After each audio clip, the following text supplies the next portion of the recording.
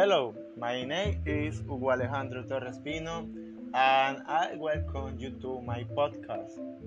In this new chapter, we will talk about politics and the topic that is on everyone's lips, the presidential election in the United States that have left Democrat Joe Biden as the winner and the current president and candidate for re-election, Donald Trump, not accepting their defeat. I thank you for these minutes that you spend listening to us, and I hope you can enjoy and learn with us about this election that are economically, socially, and politically influencing the world. The Democratic candidate Joe Biden won the presidential election in the United States by surpassing the barrier of 270 electoral votes. The scrutiny is not over yet. However, Joe Biden has already been declared president-elect of the United States by winning the states of Pennsylvania and Nevada. After long days of uncertainty, the presidential race was defined. According to the scrutiny of the New York Times, the Associated Press, and Edison Research, more than 145 million votes have been counted after November 8th.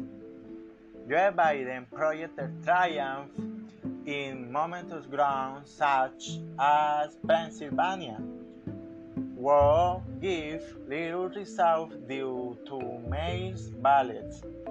They make it impossible for Trump to catch up.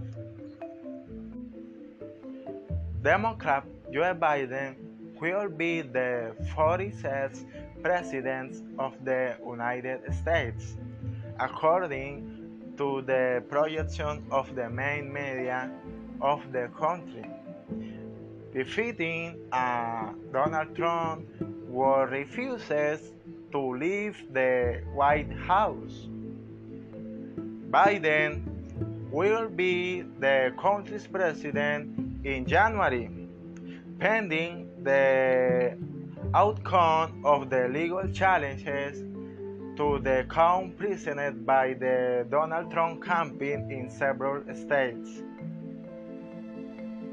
President Donald Trump's campaign filed a lawsuit on Monday to prevent Pennsylvania from officially certifying victory in the election of former Vice President Joe Biden in that state. The suit alleges that the organization of the election in Pennsylvania violated the Constitution by having a system of double standards that imposed more supervision on those who voted in person than those who voted by mail. The suit further alleges that the postal ballots lack the marks of transparency and verifiability of voting in person. President Trump had been casting doubt on the mail-in vote for months, which he had labeled fraudulent. He had even asked his followers to avoid him.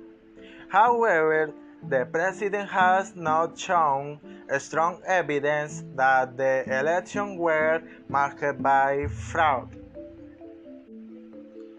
Pollsters had predicted that voting by mail was massively favored by them, who had urged his followers to use it to avoid infection in the middle of the coronavirus pandemic.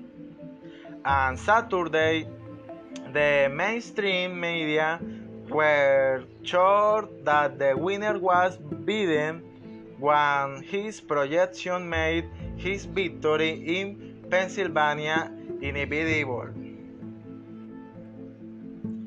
In order to avoid having to wait for the days that the official scrutiny lasts, in the United States, the big television networks and the main newspaper project the results of each state when the teams of mathematicians and pollsters were hired for the purpose considered that it is already irreversible.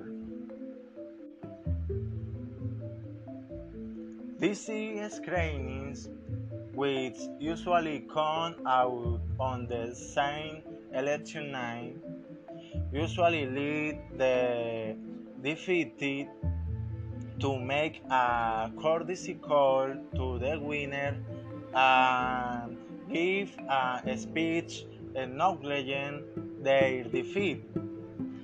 But this time the projections were delayed until the Saturday following the election, due to the tightness of the results and the slow recount due to the many mail-in ballots and early ballots in an election that had historically high turnout.